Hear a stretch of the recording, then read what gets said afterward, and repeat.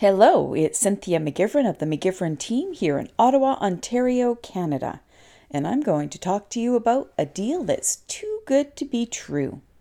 Do you ever scan the real estate ads online and see a deal that's been hanging around for a while and it seems like too good of a deal? Great house, the price is fantastic, but it just seems to be hanging out there and not selling. You could be looking at a property that has been the location of an unfortunate incident. We're talking about properties where something bad has happened. In particular, it could be a murder, or it could be a suicide, where a death has occurred that has caused the property to have what we call a stigma.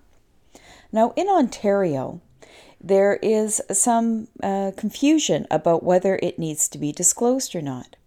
So, as a seller, you're not legally obligated to disclose if something like that has happened in your house when you're selling it. But the contradiction arises is even though the seller has no legal requirement to disclose it, the real estate agent in the province of Ontario has an ethical obligation to disclose it, according to the Ontario Real Estate Association. So we as realtors are obligated to disclose it. Sellers are not. So if a seller never tells the agent, they can't disclose what they don't know. However, if it has happened there and the disclosure is not made and it's found out, it can make for a messy litigation afterwards. I do know, after you've been in business as long as we have, you do come across properties where there have been crimes or unfortunate incidents take place in the property, and they have been on the market and they have sold.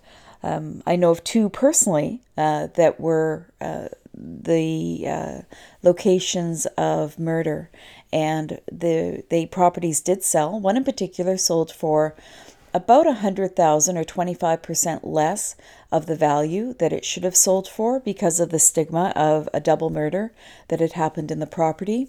I know the family that bought the property and moved in, and they didn't have a problem with it. They got a great deal on the property, and their whole family has been living there happily for over a decade. I know of another property where another double murder took place. It was a kind of one of those sad situations where, as anything is when somebody dies. But the property was unique enough that it actually got a fair bit of attention from buyers because of location, style. It was a beautiful, beautiful home in a market where there wasn't much on the market. And two buyers were actually willing to completely overlook what had happened in that property. And they got into a bidding war, and the property went for over list price, even though it was disclosed that there had been a murder in the property. So properties can sell for less, sometimes 25% less because of what's happened. And sometimes on the odd situation, it can actually go for more. But a general rule of thumb is the property is going to take a bit of a hit value-wise for sure. And sometimes people don't, sellers maybe, think that if they don't disclose that things will be better off for them. I would like to advise that it's not. Even if a seller doesn't disclose, one thing I can guarantee you for sure, the second the new buyers move in and are out walking the dog or taking out the mail or bringing in the newspaper and the neighbors say howdy for the first time, welcome to the neighborhood, you didn't mind buying the house where that murder happened? The first call someone's making is to their lawyer, to the real estate agent. If the buyer is not made aware of it, it never goes well. Disclosure is always a good thing. It won't come back to bite you when you do disclose.